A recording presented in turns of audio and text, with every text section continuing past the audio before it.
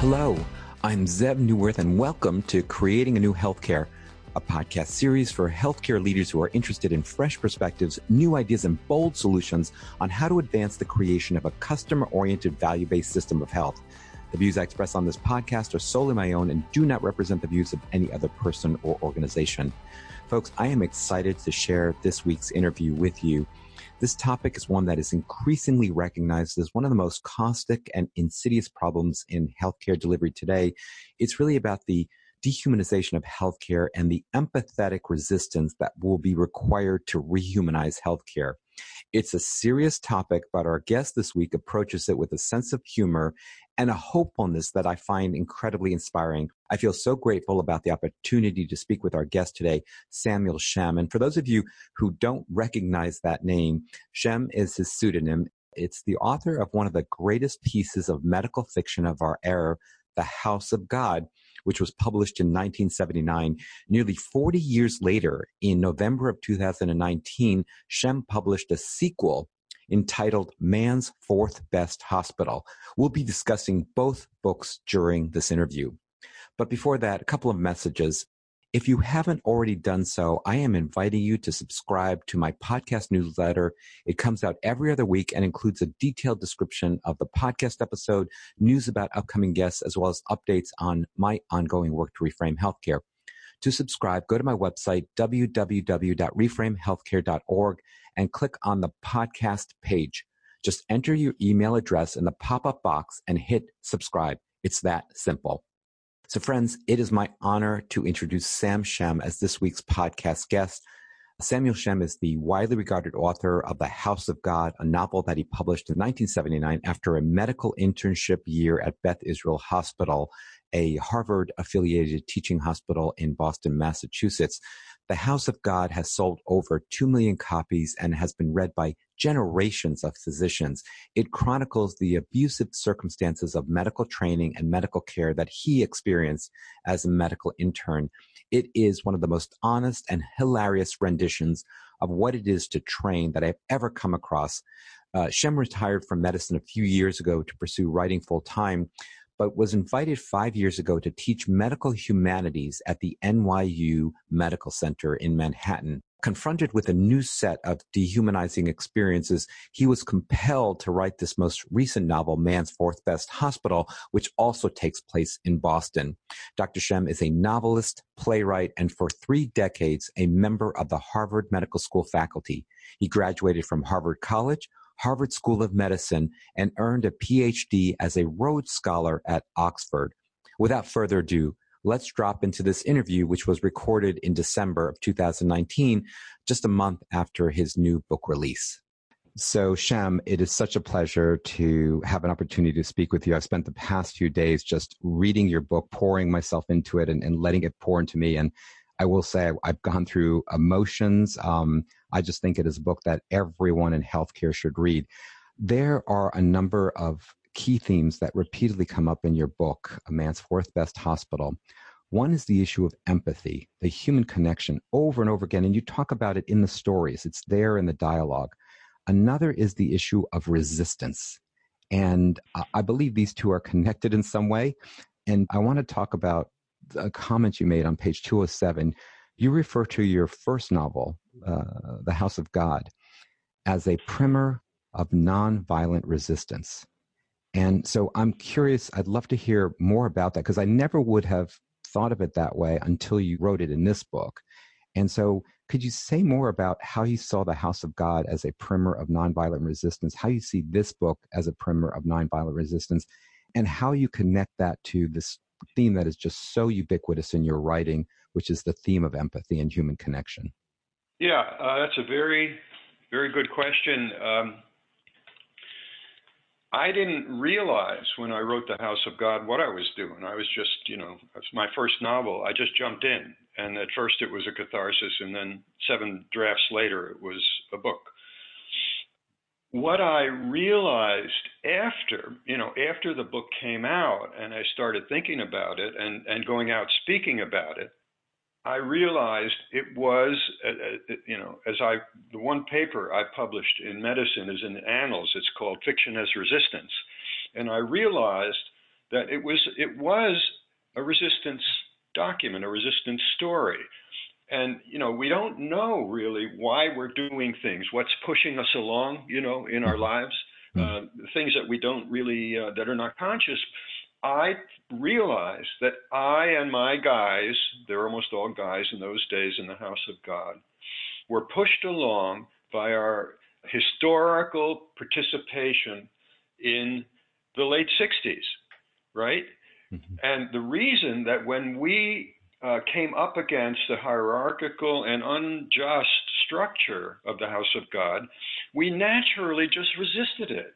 And the reason that I had confidence that was unconscious at that time was that we in the 60s realized if we saw an injustice, we got together, we could change things. And guess what? We helped put the civil rights laws on the books, and we ended the Vietnam War. So I'm the kind of guy in my generation, some of us are, hey, we can actually have an effect, which is more than ever needed in healthcare and in the country and in the crisis thing.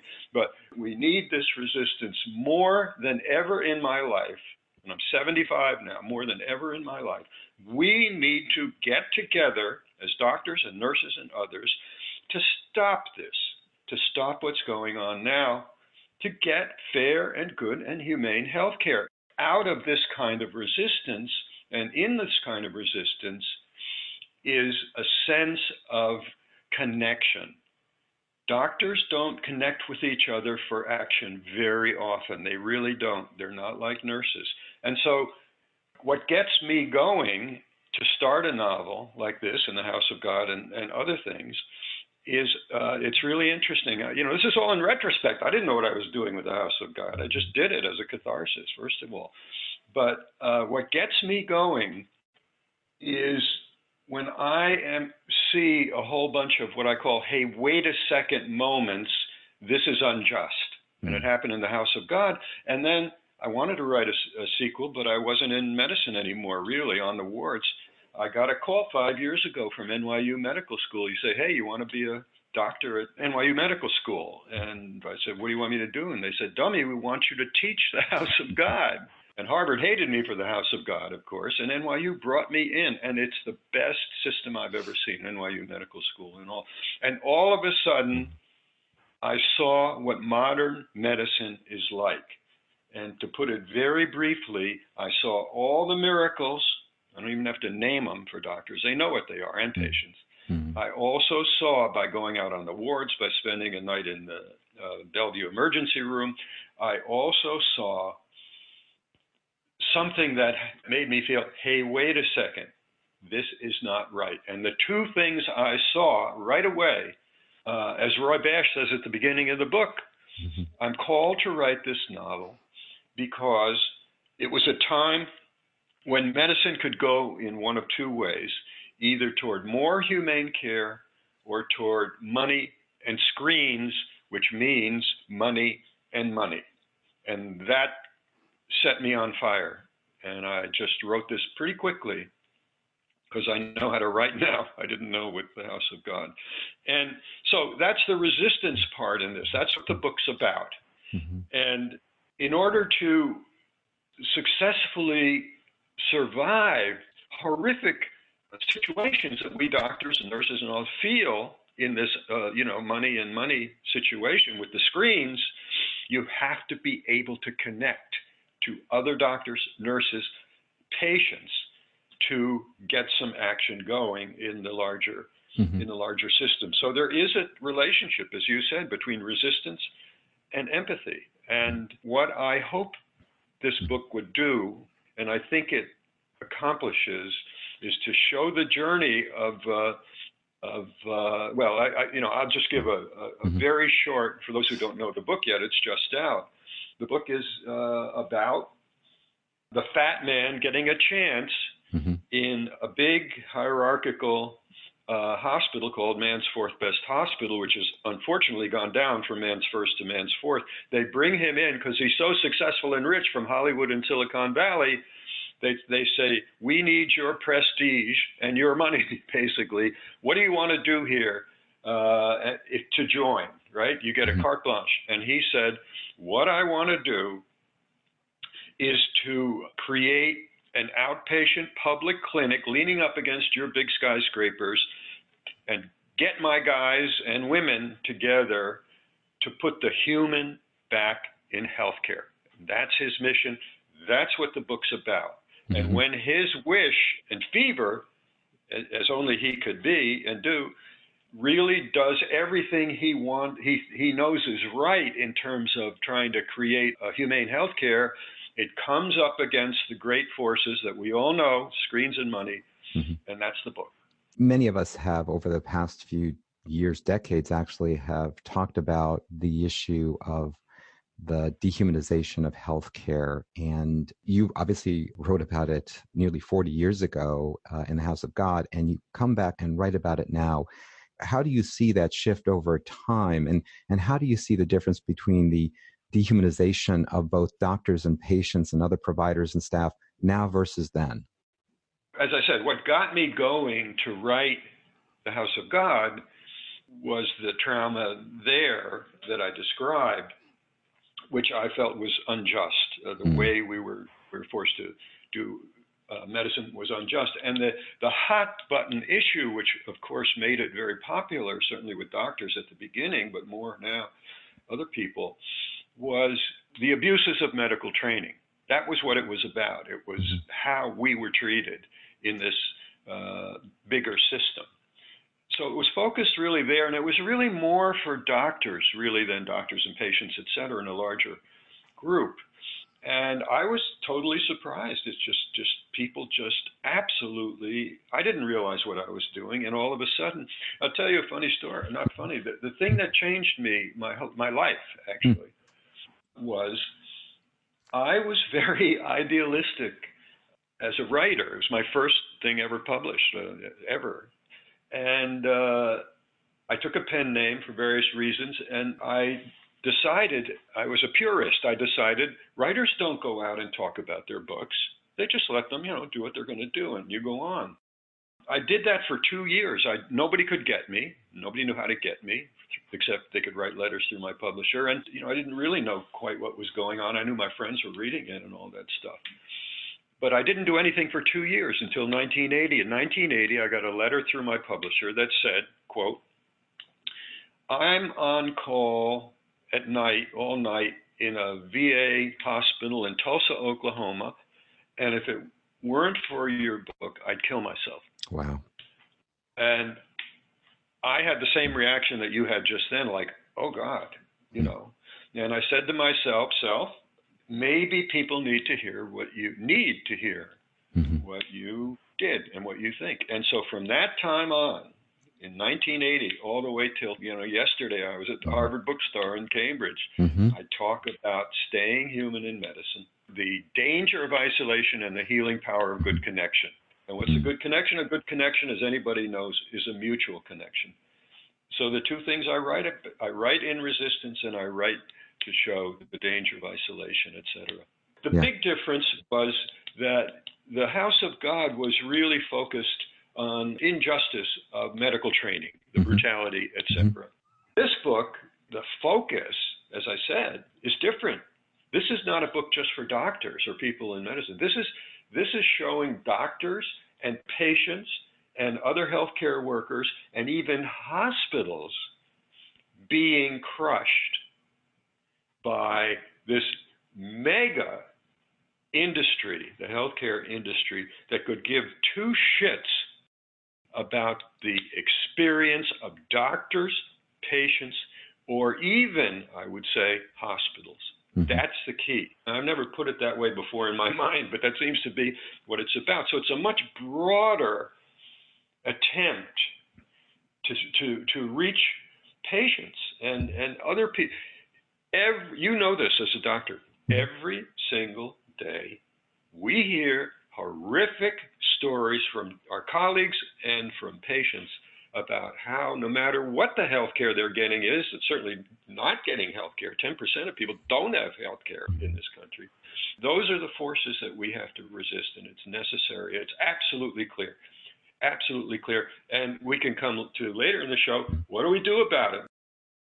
You know, again, what I really admired about your book, and I shared this with you before when we were talking and preparing for this program, people talk about statistics, about the fact that 1 out of every 2 doctors is burnt out. And the truth is 80% are probably burnt out when you look at other statistics. Right. And then you look at patients and their trust in the system is abysmal. You know, all these stats, there are so many surveys, national, international, that show that just the trust in our healthcare system has just plummeted. People are fearful of the healthcare system, which they shouldn't be because such good people are in it. And so to your point, you know, humanity is being wrung out of, empathy is being wrung out of, a relationship is being wrung out of the system. You talk about in chapter 16, these 6 rackets of American healthcare, which I have to say, your brutal honesty and your truthfulness is just so powerful. But what's also powerful, and I just want to share this with you, is you make it so real. I could almost see the movie. I could see the characters as they were suffering with the electronic medical record systems, literally taking hours every day to essentially put data in and try to take data out, as you put it, largely for the purpose of billing as opposed to the purpose of care. And again, I think the way you depicted that, to me, that was really the power of your message before you got to the solution. I think if people understood what providers have to go through and what patients have to suffer through as a result. And again, I don't think it's the electronic medical record alone, at least that's my opinion, but I'm curious as to, you said it so well in your book. I'd love to hear a word from you about the 6 rackets, but more the actual, now you're saying you're at NYU, you're watching all this happening. It hurt you enough to compel you to write another book. You had, as you said on page 33, I had some unfinished business here. I'm kind of curious about that. The sensation, again, you do it so well. Some of it is almost ludicrous, right? I mean, when you read it, you say, this cannot be true. And yet it is true every single day in healthcare. Well, thank you for saying all that. I felt that if I was going to write this book about what I said is the central issue with patients and doctors, both in this, I had to really find out what was going on.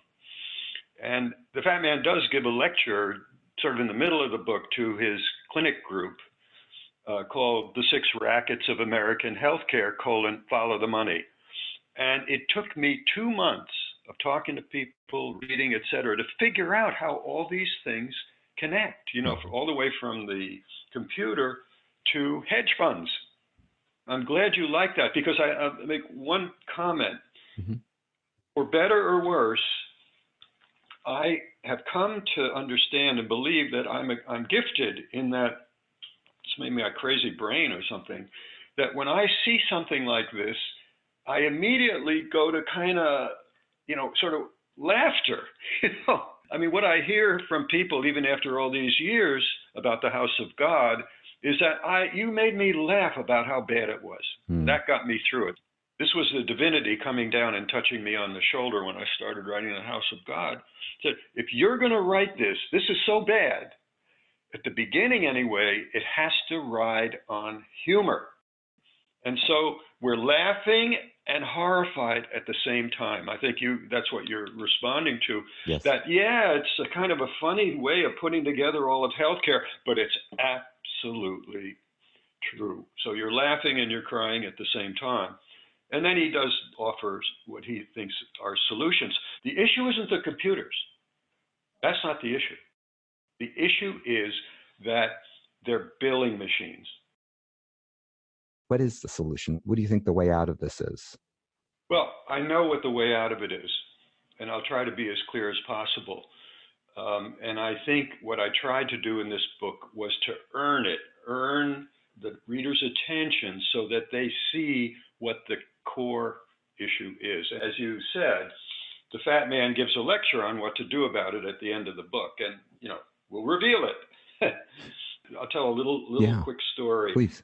In my research.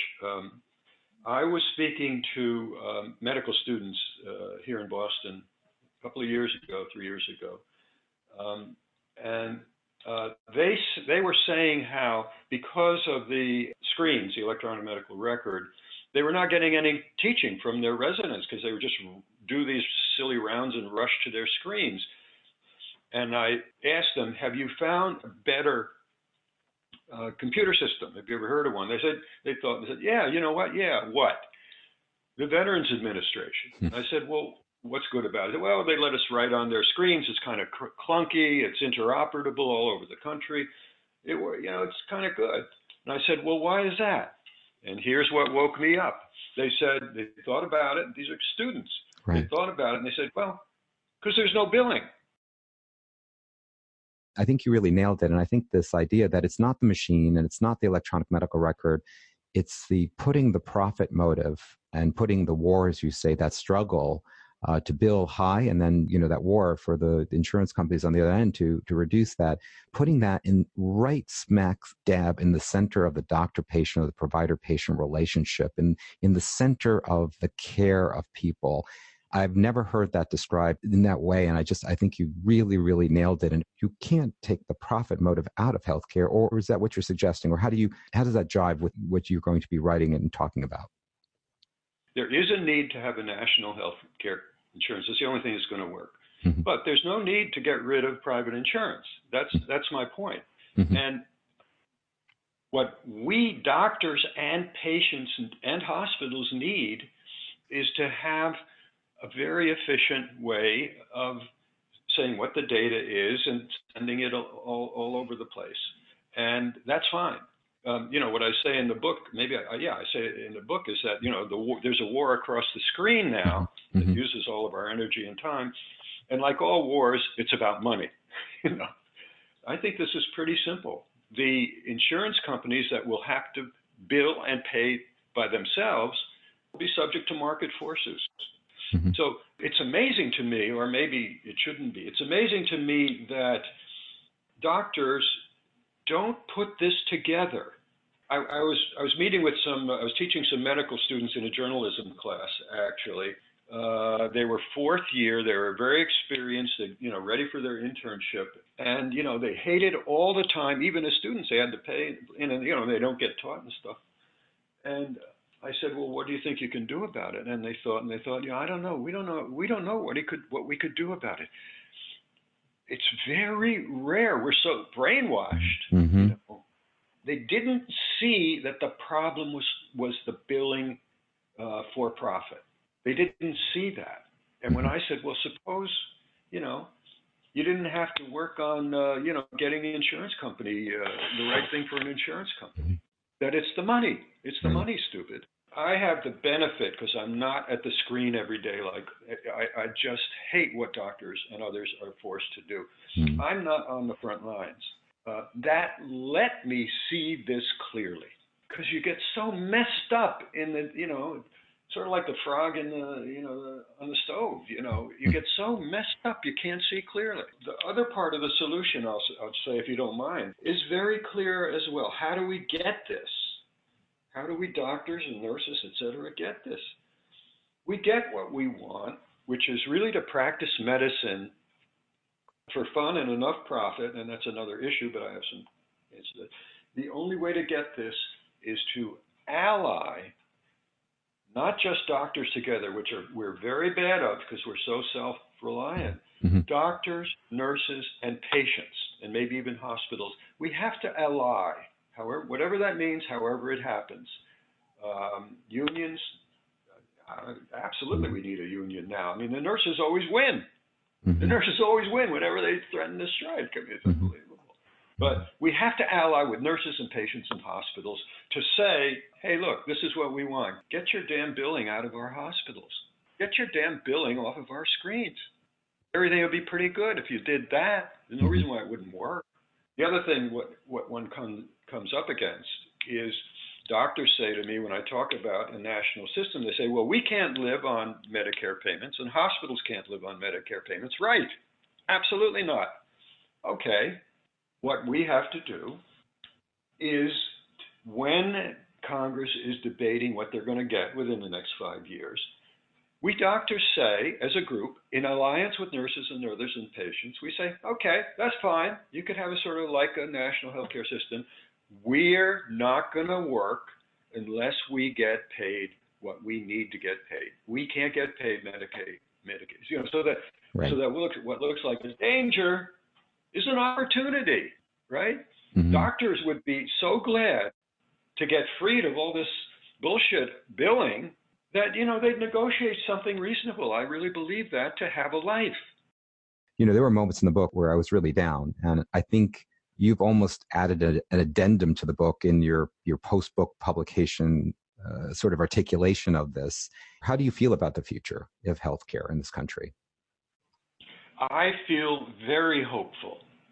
I feel very hopeful about this because, like all movements, like the civil rights movement and the stopping the Vietnam War movements, and even, this impeachment thing, no matter where it goes, it's very hopeful in the midst of all this crap. It's amazing, actually, that this has come about, that people are speaking truth to power every single day. These diplomats that are coming forth, it's really inspiring.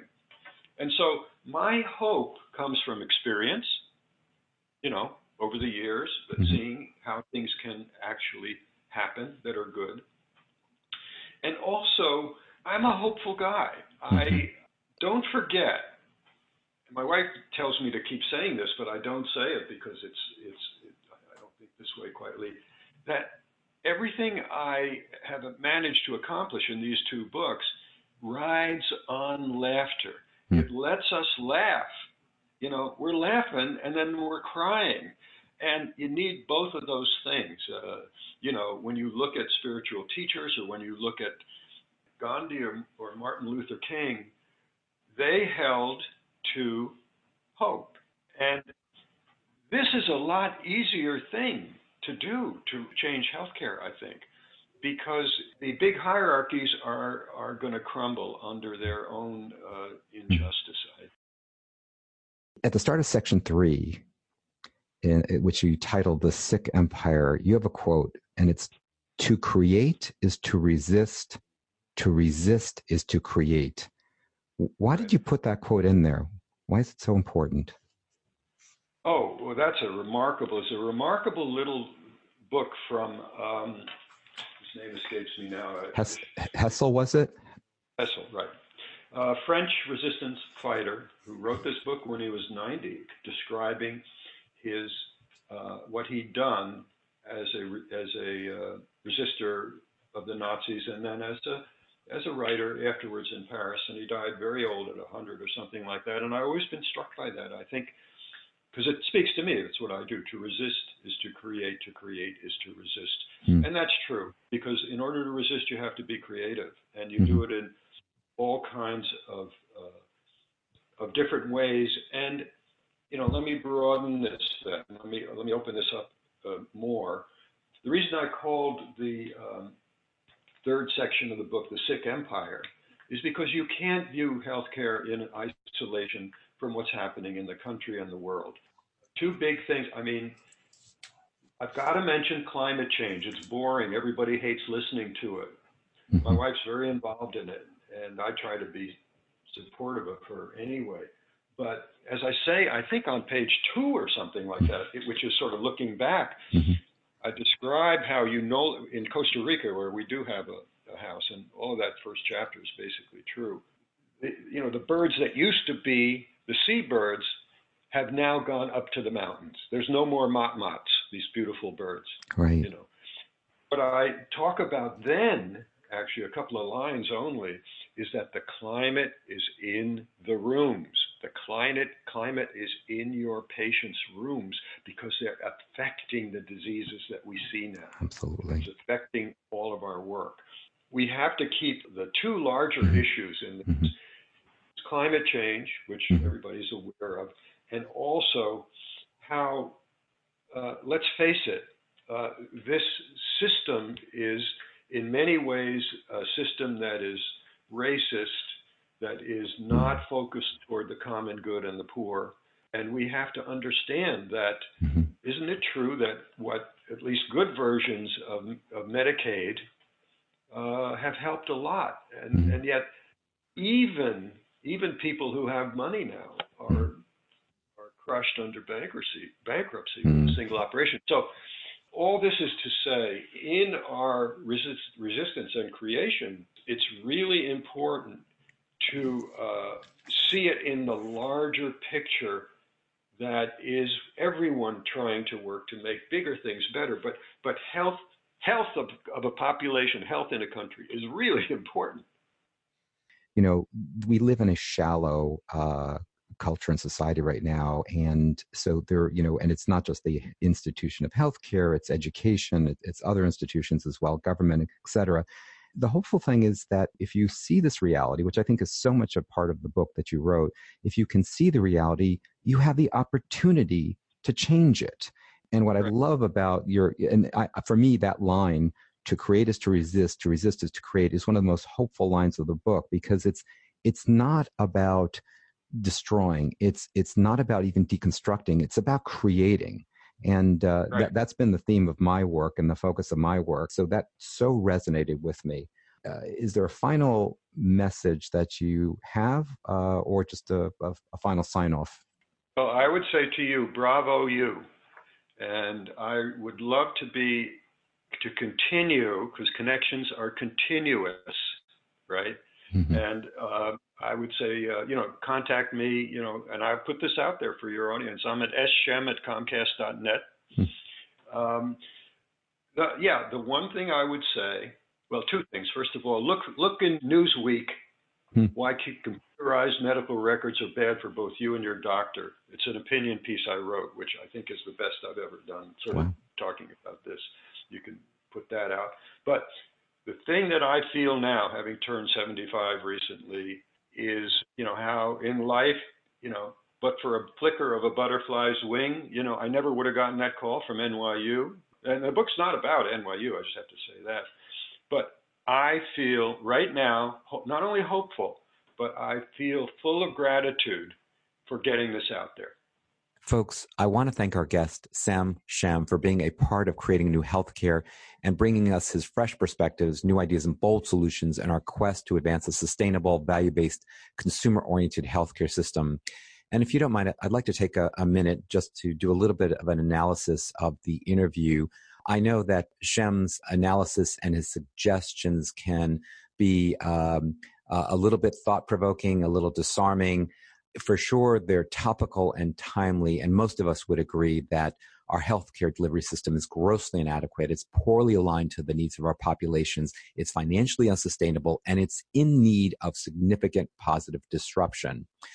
What I found most compelling about Shem's book and this interview is his unrelenting hopefulness, his belief that as long as we are connected with one another in just pursuits, as long as we can all have a voice in honest, open dialogue, as long as we are able to speak truth to power, as long as we can be critical thinkers and creators, and as long as we maintain a mutual empathy and a respectful sense of humor, we can change the world for the better.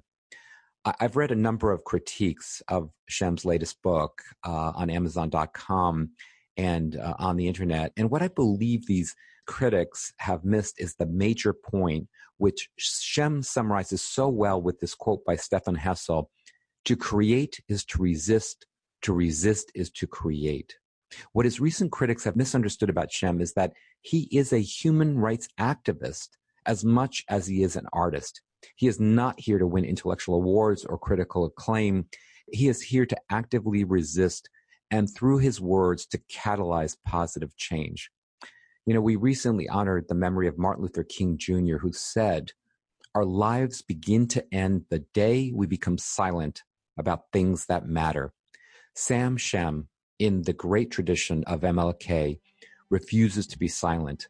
And I believe Shem is calling us also not to be silent, but instead to be an active participant in the creative resistance, in the empathetic resistance to rehumanize healthcare. And as I do every episode, I'd like to thank all of you out there who are doing the hard work each and every day of taking care of patients or supporting those who are taking care of patients. I and we truly appreciate you for what you do and recognize how critically important your work is to individuals, families, communities, and our society.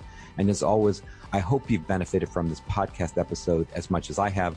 My goal is to provide you with useful information as well as encouragement and inspiration, and to serve as a catalyst for reframing and transforming our healthcare system. This is Zev Neuwirth on Creating New Healthcare. Until next time, be well.